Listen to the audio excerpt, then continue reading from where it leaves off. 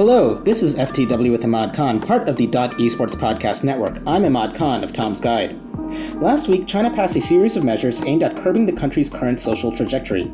This included banning effeminate-sounding men from television and celebrity listicles. This is for what President Xi Jinping called a, quote, national rejuvenation, exacting more communist ideals within the populace. It also suggests that it's a pushback against pop culture capitalism that presents a kind of monoculture between countries. What this means is tighter control of businesses, education, culture, and religion.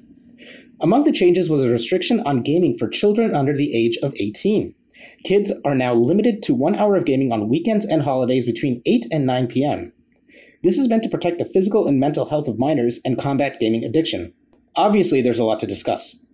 Joining me today is Dr. Hugh Davies, a postdoctoral fellow at RMIT University in Melbourne, Australia. Dr. Davies has studied China and has written about video games in the Asia-Pacific region. Dr. Davies, thank you so much for coming on the show. Thank you very much for having me.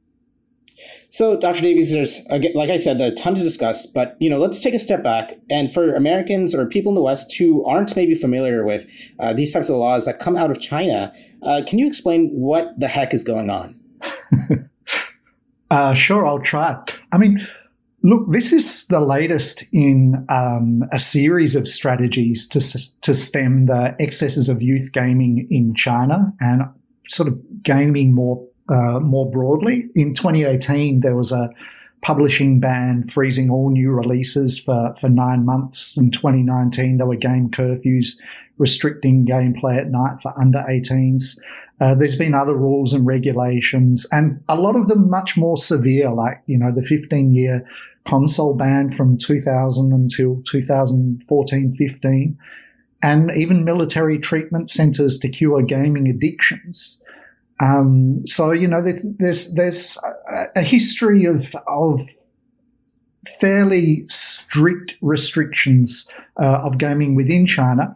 That said, I'm still pretty sure that loopholes will be found with this one, just as there were with the others. And I think that Chinese kids have kind of got the innovation skills to find those loopholes. Explain some of those past loopholes. Let's start with the 2018 publishing freeze, which, I have a lot to do with the independent gaming scene in China and Australia, and it was very interesting at that time to see how that community was dealing with the publishing ban. And, I mean, they were actually really kind of responsive. They were using Steam a lot and publishing through that platform, which is, strictly speaking, banned in China, but it was a bit of a grey area. Which is to say, like the console ban, there was a strict game on consoles at the beginning of the millennium. But there's sort of like a big grey market where a lot of consoles were still coming into the country, and the same thing has been happening up with Steam up until now. But Steam is now officially launched in China, and this may actually be a closing of that loophole because, of course, the way that these regulations take place is that the onus goes straight to the game companies to enforce the regulation. I personally cannot read Chinese, and I'm not on Weibo reading some of the reactions that are happening around these new measures. I mean, what is the reaction inside China? Well, I have to confess, I don't speak or read very much Chinese either, but I am in pretty close contact with a community of people in mainland China, particularly sort of Shenzhen, Shanghai, and Beijing, and the independent game developers in those cities. In some ways, it's still a little bit early to know exactly what the reaction is. Most of the comments that people have made have been talking about other people's reactions, if that makes sense, which is to say the people that I've spoken to have mentioned there's actually a lot of parents who really like this. And I guess that it's really important to see these restrictions within a much broader strategy of sort of social and cultural shaping in China, which you mentioned at the outset. And a part of that shaping is really a lot of emphasis on the youth, on the next generation. And I think that there's been some genuine concerns and some moral panic about kids being on the internet and playing video games and that kind of thing. And I guess game addiction and spiritual opium are terms that get thrown around a little bit. And so I think that that's definitely part of the context. But what gets glossed over in some of those, in some of that rhetoric, I suppose, is kind of like the traditional and family values, which have always been like a strong part of mainland China, and the country wants to sort of retain a lot of that. And the other thing is, I mean, there's really quite brutal exam regimes that happen in the Chinese schooling system, and in fact across the Asian schooling system and across the schooling system globally, whereby there's a lot of pressure on kids in sort of like financially demanding markets and conditions that we're all experiencing, where kids really need to do well to get into good universities and to guarantee good jobs. And games are seen as a distraction from that, and so are some of these other pop cultural traits. I think it's surprising that the restriction specifically says on weekends between 8 and 9 p.m. I mean, is it even possible to have that fine and granular control over people's personal habits? I think this is a really key question. And I think in terms of personal habits, I mean, I would suspect so.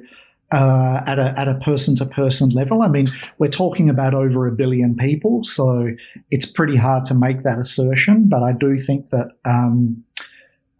Chinese people have been pretty resilient towards government restrictions.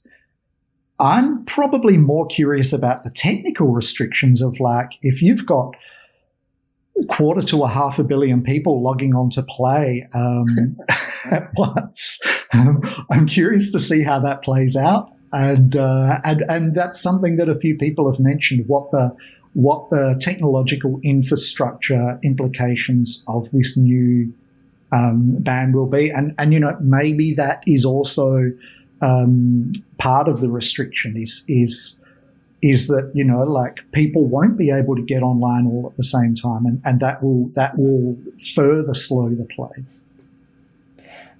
This is all kind of predicated on online gaming, correct? So I mean, couldn't a kid just plug in their old Nintendo system and that doesn't have an internet connection and just play as much as they want?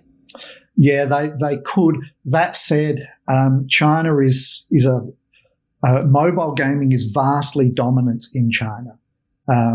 So to have something like a Nintendo or a PlayStation or something like that is a little bit exotic and potentially sort of even a bit like retro or whatever. It's a lot of the people that I know have them as sort of like, shelf pieces, things you put on your mantelpiece. It's like, oh yeah, I've got this. And people still play them and stuff, but the kind of MMO gaming is pretty cornerstone in China, as it is in a lot of other places. And I guess, that's, I have to say as well, I mean, I have kind of like measured support for this, or measured agreement with some of these rules. And when I say that, I say it in terms of a lot of the games that they're trying to taper down on are sort of like quite predatory in terms of the amount of time they invite people to spend, and micropayments and loot boxes and one thing and another. Now, having said that, I also really think that games and video game spaces are actually really important social and creative spaces for kids, and I mean for adults as well.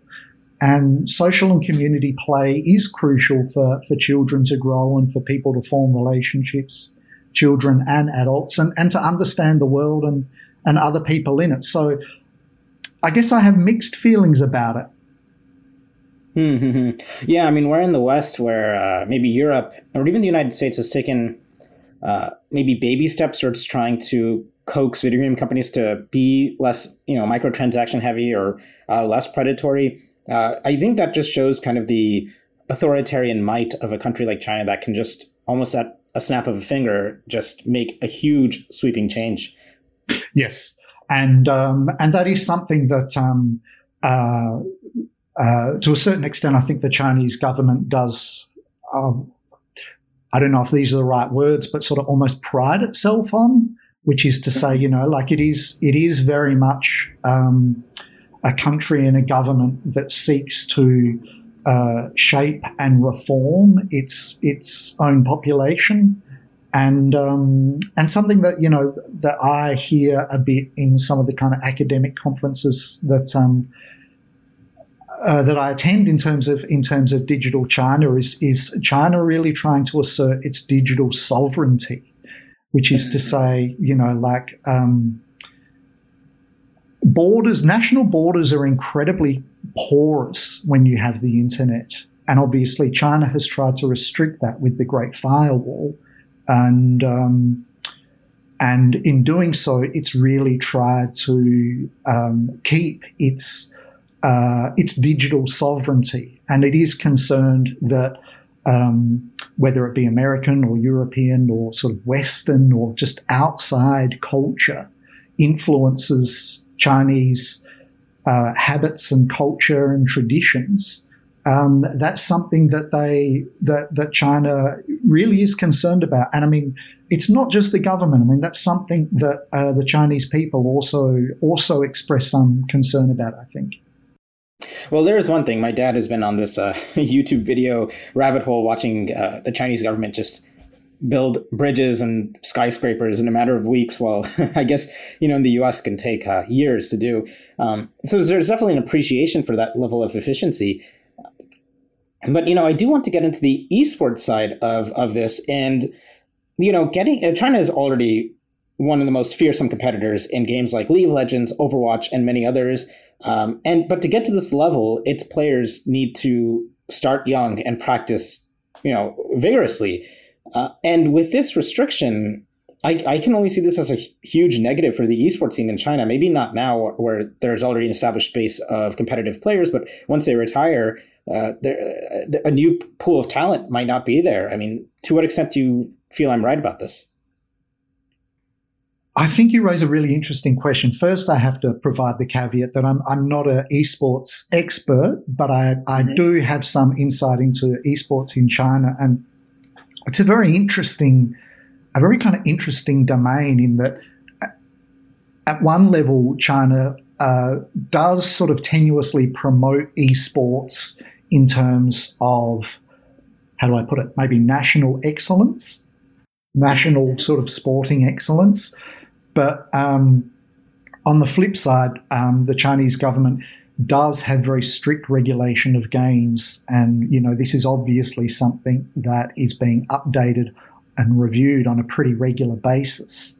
So I think it does have the potential to impact Chinese esports, but I'm curious to know how this will all be rolled out and managed, which is to say, you may have a situation where esports becomes like sort of other Olympic competitive events, whereas instead of everybody, practicing javelin or running or whatever, you have sort of a few key people that shine out, and those people become targeted and trained and really sort of siloed into these esport industries.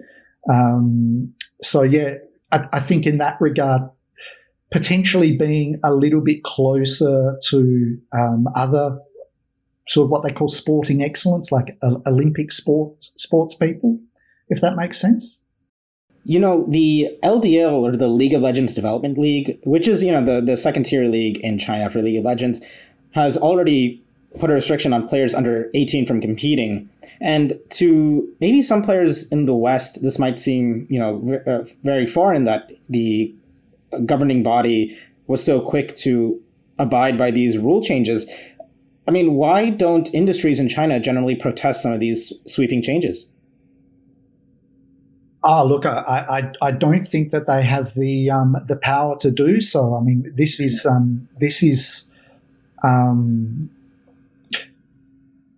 this is often sort of difficult to comprehend through Western eyes. I suppose, we live in capitalist democracies or democratic sort of market-driven economies, and right. It seems very foreign to us when a government can severely clip the wings of a highly successful commercial industry, as happens in China. I was very struck by this. I was in China in 2018, and we visited Tencent.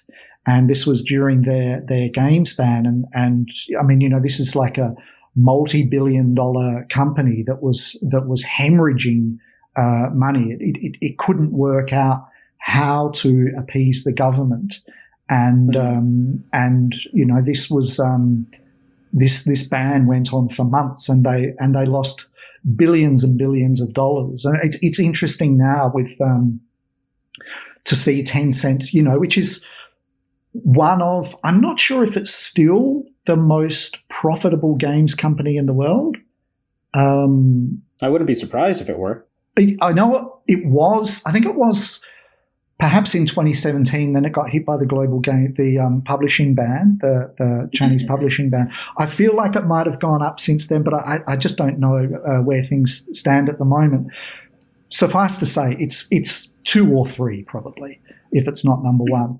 But, Tencent, I think in August, donated, I think it was 50 billion yuan, which I think that's like 7 or 8 billion US dollars, which they basically donated towards sort of causes like there's a new regulation which has come in to try and even out wealth disparity in China. And so as part of that, Tencent announced that it was going to donate 50 billion yuan for social programs, which, as I say, is like 7 or 8 billion US. Now, it's difficult to sort of imagine Google doing something like that, or the American government bringing in a law saying that they were going to get rid of billionaires or trillionaires. So it is difficult to understand what's happening in China through Western eyes in those regards, I guess. I don't know if that makes sense at all, but I think that's a large part of what is going on, is that China is the Chinese government is asserting itself culturally. Have we heard from Jack Ma in like the last few years? He's been missing. I also read that a very prominent Chinese actress who was in this very popular serialized drama back in the day, she's essentially in exile in the UK, and her name and likeness has been stripped from most of Chinese media. Yeah. No, this is, kind of Chinese cancel culture, which comes from the top down as opposed to the bottom up like it does here, or in the West, I should say. But yeah, I mean, it's just an interesting reminder. We forget sometimes that China isn't democratic and it's sort of socialist communist. And that means that capitalism isn't important in China. They're much less interested in companies making a lot of money than they are about social reform. And that social reform is not individual, like everything in China. It's collective, not individual. And these things they don't translate so well into Western culture. And so regulations like this really are difficult to understand. Well, one thing I can say about China, whether it be writers, authors, musicians, or directors, is I always feel like they find a way to still tell their message while not angering the CCP. I couldn't agree more, and I have to say that has been my constant interest in China, is the radical creativity. Look at the independent games coming out of Shanghai at the moment. A lot of them are on Steam. A lot of them are on other places, but really just groundbreaking stuff. And I mean, the independent scene is less than a decade old in mainland China. It really kind of comes into being in around sort of 2013, 2014. There's whispers and rumors of it bubbling well before that, well into in fact, the 80s and 90s. But in 2014, it really sort of bubbles up with a storm, and it's the creativity in that community is just astounding. And the same can be said of art communities and literature communities, as you say. But of course, games is my forte and my interest. Well, I suspect that, at least for the time being, China will still be very competitive in esports. If it will remain competitive, I guess remains to be seen. And I do suspect that maybe Chinese teams might be more willing to bring on Korean or foreign players onto its teams. But with that, Dr. Davies, thank you so much for coming on the show. Thank you. Thank you very much, too. And that was FTW with Ahmad Khan, part of the .esports podcast network. If you enjoyed the show, please rate and share. For full transcripts of the show, head on over to ftwahmad.com. To find me and my work over at Tom's Guide, you can find me at Ahmad on Twitter. This episode was produced by Henrique Demore and Jacob Wolf. Executive producer is Kevin Morris. With that, we'll catch you guys next week.